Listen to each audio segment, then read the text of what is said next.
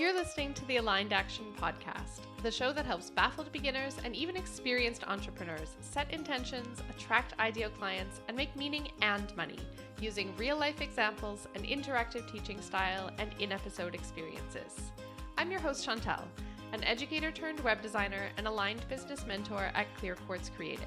Together, we'll get past your playing small patterns and transform your all-over-the-place ideas into exciting possibilities, so you can get the clarity you want, have the alignment you need, and embody the steps to grow your business your way. So take a deep breath, settle in with intention, and let's get into today's episode.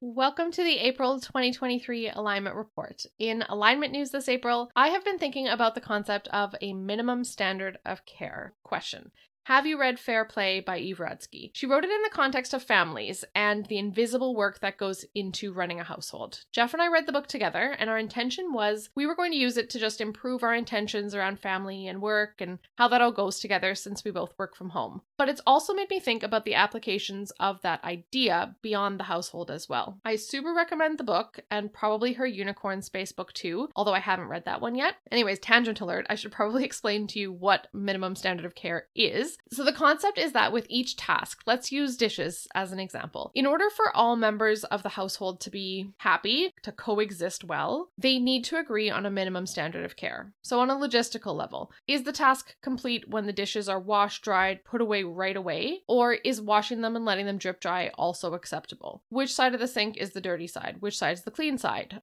Who does things like taking care of making sure that when they go to the grocery store, they buy soap, so there's enough soap on hand?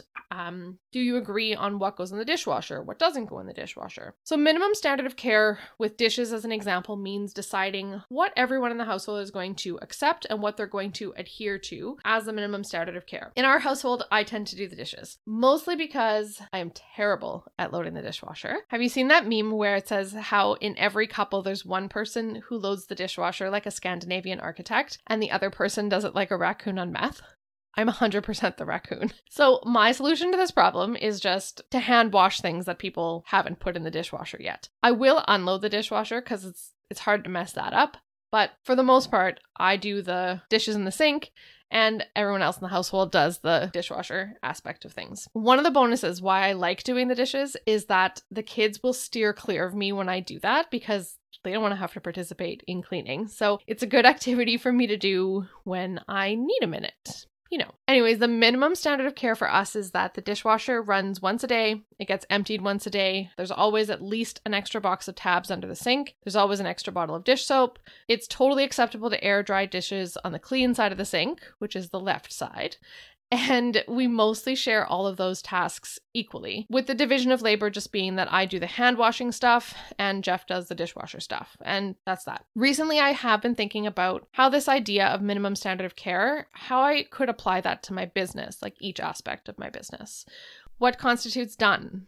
What is considered good enough? What can I count as an actual check mark to take something off my to-do list? Not in terms of division of labor, because my business is still 100% me. Just between me and me, when do I consider something done? With the podcast, that's starting to look like a podcast episode is considered done when I've recorded it, edited it, written the show notes, and it's scheduled at least a week ahead in my software, preferably a month ahead. And then also when I've scheduled it to be shared on my email list. Now, at some point, that minimum standard of care is probably going to include something like posting each episode to LinkedIn, posting it to Instagram, etc. For right now, I'm happy if those other steps are complete. It's what I can handle in this season. That's my minimum standard of care for podcasting in my business. So think about the various tasks within your business. What is considered complete for you? Can you apply this concept and think, what would you consider done? At what point can you let something be called good enough? Something to think about this month. Something to chat about too. If you want to email me about it, I'd love to hear how you feel. My email is hello@clearquartzcreative.co. If this is something that you find interesting and you want to chat with me about it, send me an email. I'd love to read it. Another alignment point for me is that I officially began my market research for issue number 3 of Facet, which goes live at the beginning of July. This time around, I switched up my routine a little bit and I polled my Facet subscribers first before putting it out to my larger audience. So I just felt like asking a smaller core audience might give me some better results. And it feels better because when I ask subscribers to weigh in on a topic, it just makes sense because then I'm getting opinions from the exact people I'm serving, the actual readers of Facet, rather than from a larger audience who maybe has or hasn't opted in yet. I asked 12 questions this time around, all revolving around the topic of choosing a platform. By that, I mostly mean social media and marketing platforms. The focus of the issue is not so much on teaching tips and tricks, it's more about making good platform choices in the first place. Finding platforms where your target client is actually spending time, and then choosing platforms that you genuinely enjoy using from your own point of view. I did my market research in close friends first, so that's Facet subscribers only on my close friends. And then I did put it out to my regular IG stories as well. As responses came in, I plugged them all into a Google Sheet, and then I reference that as I'm writing and as I'm designing Facet. For me, it doesn't feel like the next issue has really begun until I have that spreadsheet going. Although I've done some research, I feel like it isn't really real until I've got this spreadsheet with all of the market research responses back. I love referring back to it because I turn little comments into complete articles. That's where I get the ideas from. Every learning experience inside Facet comes from something that starts in this spreadsheet. For example, one of my questions this time was, describe how you made your decision about which platforms to use to market your business. A response that I got was, I decided based on how fun the platform was for me to use. So first of all, yay, love this mindset. I can totally see why this person is a Facet subscriber because they fit right in. I look at this response and I start to ideate around, okay, how can I find a home for it inside this print issue? The first idea that I had was, okay, maybe I can create some kind of like fun calculator for each platform, or maybe this idea is going to wind up in there in terms of a fun factor that I can plug in for each platform. I'm not sure yet. This stage is so fun for me because I get to be basically like Willy Wonka in the Chocolate Factory. I get to use my imagination to bring these concepts to life and try to teach them to you in a way that is interesting and provokes thought. Another point of alignment for April was, again, my action call subscriptions.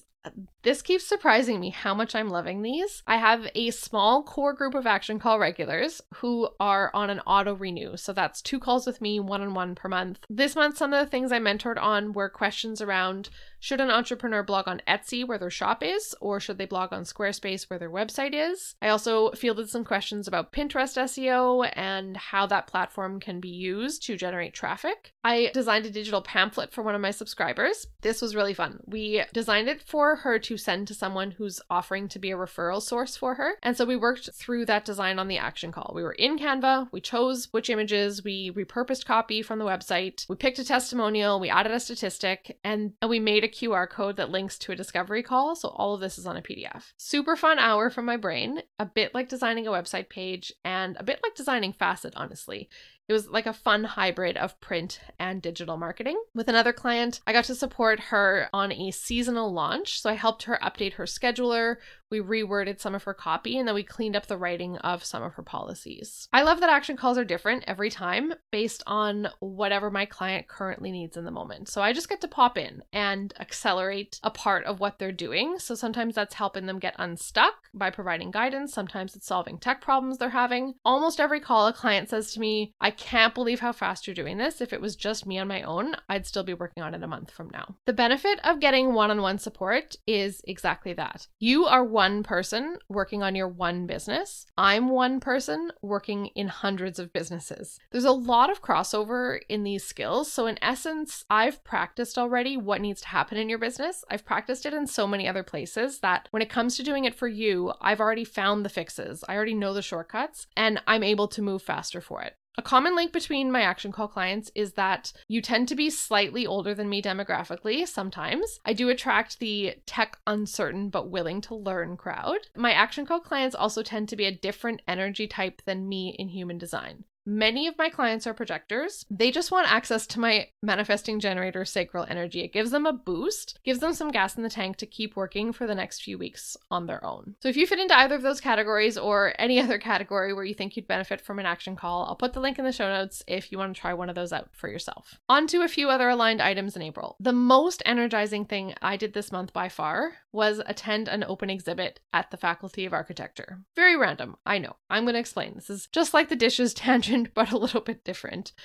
So the exhibit was on a Friday night, and they had 2 whole buildings of displays. There were like models, projects, installations, books hanging from the ceiling. It was very, very cool. Students and their families and friends were there, and the whole event was completely buzzing. So important to know, architecture is kind of a niche interest of mine. I have no skills in it, but I wish I did. And I do find there's a lot of crossover with design. Beyond that, an event like this is so me. If you look at my human design chart, I probably would be into this no matter what niche the show was in because of the things in my chart. So I'm going to go through those and just explain it a little bit. So first, as a manifesting generator who likes to move from project to project, literally, if I take 3 steps to the left, I'm standing in front of something completely different. That is how I love to experience the world. And then as someone with possibility view, I love seeing different possibilities. A lot of these projects were set up in a way that the students were given one space to design in their own way, so that like any given space would have 20 different possible ideas. One was like a redesign of a local restaurant. The students were supposed to redesign it into a Nordic center, so what their interpretation of that would be. And another one was a local warehouse space where they were supposed to reimagine it as a type of library. There was like a seed library, a music library, a fabric library, a maker library, a resource library, like so many cool ideas just lighting up all of those possibility receptors in my brain. As someone with a view in human design of direct light,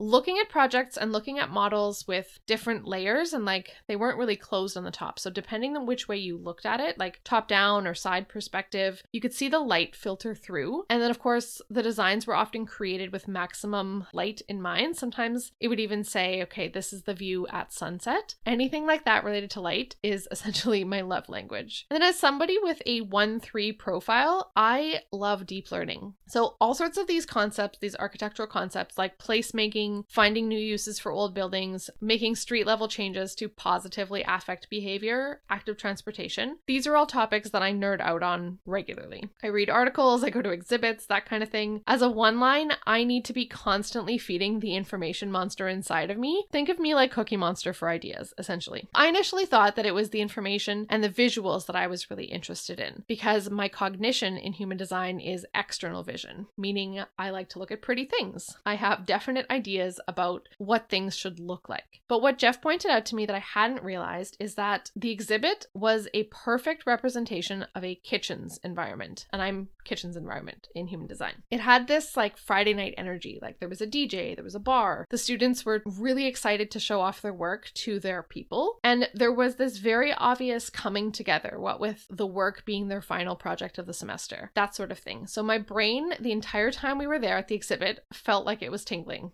Being in kitchen's energy is me at my most aligned. And what's interesting is that there was so much to look at with this event that we actually only made it through one of the 2 buildings. And so I went back on a weekday to see the rest. And although I still enjoyed it, that kitchen's feeling was noticeably absent when the venue was like quiet and empty of people and during the daytime. What I love most about human design is that it gives me this language around my own alignment that I didn't have before. Now I understand more what I like about what I like, if that makes sense. That helps me to seek out more of that and create more of that alignment. Which brings me to the coolest part of today's episode. Something that is feeling very aligned for me right now is actually to create another podcast. I'm surprising myself with this one because honestly, one podcast takes enough time and energy just to make it work. But an idea came to me this week in the last week of April, and I just know that I need to run with it. So much of what I do with Clear Quartz Creative is very instructional. It's like how to do this. With the exception of this alignment report series where I'm a bit more personal, a bit more rambly, hopefully in a good way. I'm looking forward to this idea in that it's going to be a business adjacent podcast. What that means is that it's still going to be geared towards my same target audience of service-based small business owners. So if you're listening to this, you'll probably enjoy listening to that. But it also has the energy of human design and the lifestyle aspect of that. Rather than trying to teach you about human design, it's going to be about the lived experience of entrepreneur. Like in the last section of the podcast where I just explained to you what about the architecture exhibit really lit me up according to my design, the podcast is going to be a little bit like that from the lens of human design, but also the lived experience of entrepreneurs. The description for it came to me super quickly. If I believed that I could channel, I would say it was channeled. I think the best way to share that with you is just to read it. It's still super new, this idea, so it might change a little bit before the podcast goes live, but I think I'm just going to read you the description. Okay, I found it in my notes. Here goes. Welcome to the Human Design Profiles, an entrepreneurship podcast where each episode profiles a human design enthusiast/entrepreneur. My guests are service providers like you who are growing their brands and having that experience in the context of their personal profile lines. I'm your host, Chantel, and I'm a 1-3. I'm also a manifesting generator, a small business strategist, workshop facilitator, and the writer and publisher of Facet, a quarterly print subscription for small business owners. True to my 1-3 profile, this podcast is an active learning experiment on how we satisfy our desires for self-awareness and how we experience entrepreneurship. Have a listen as we read between the lines with today's guest. That's it. That's the podcast idea. I'm really excited to share it here first. Hasn't gone out on my social, hasn't gone out on my stories, not in my email. You right now listening to it on the Alignment Report, that's the first time that I'm putting this idea out into the universe. When I was telling my friend Val about it, and she hosts the Women's Empowerment Podcast, which I'll link to in show notes, she said that she was excited because I sound excited, which is a beautiful confirmation for a manifesting generator because we're literally meant to follow what we're most passionate about in the moment. That's why we change jobs so often. That's why we pivot so much and we travel. So following this feeling is super aligned for me all the time, but especially right now. And I just wanted to share that excitement with you too. From there, let's shift into not aligned by way of something that started aligned and then turned out not to be. I want to share this because I think it's very common that we start something new, we're excited about it, and then the whatever it is fizzles faster than we expected. As a 3-line, I need to try things myself to know if they work for me before I know for sure. I can't really rely on other people's lived experience. I need to touch the hot stove and burn myself first. I did that once with sugar. It was extremely painful.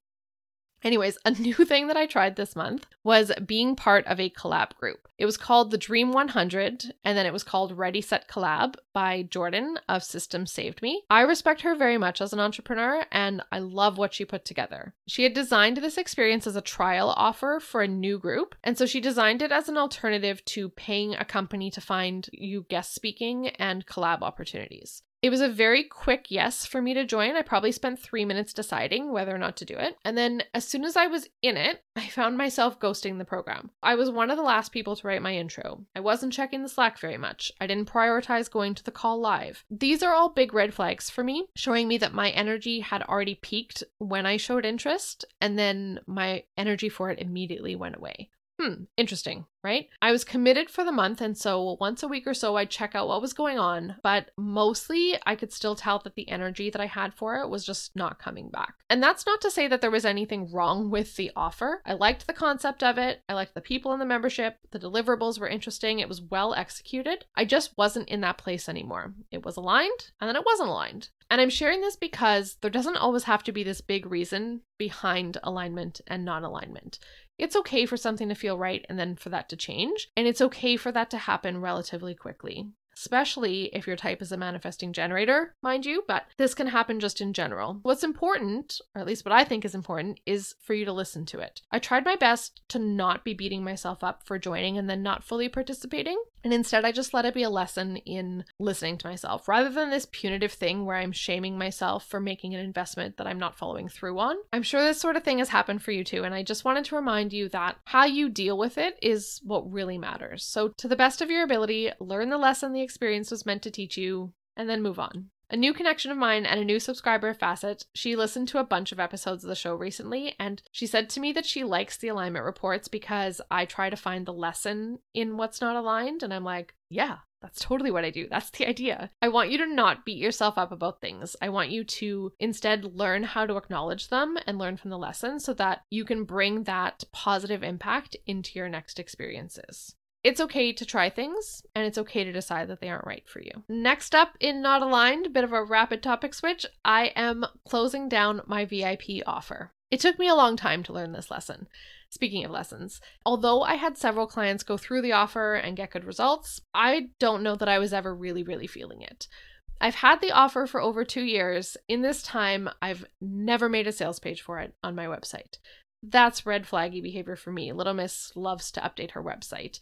So partly in response to that, partly in response to consumer trends, because I think that people are leaning more towards lower ticket offers right now rather than expensive go all in kind of offers. And just partly in response to my own feelings about it, I won't be taking on any more VIP clients. I did have some grand plans of expanding the VIP offer every time a new issue of Facet came out. It was going to match the topic. And while I still think that conceptually that's a good idea, I'm still not going to pursue it anymore. Reason being, the action call container still works for each of those issues and topics. And so it actually makes the VIP offer kind of unnecessary. You don't need to spend a whole weekend with me working through your process for testimonials. You can learn it from Facet, and then you can get support from me personally on an action call. You don't need this like immersive self-retreat kind of experience with me to establish your brand voice. You can get the issue of Facet, write most of it yourself, and then if you want, you can get on an action call with me for my feedback and my reflections. See, I think this is going to work a lot better for all of us going forward. I love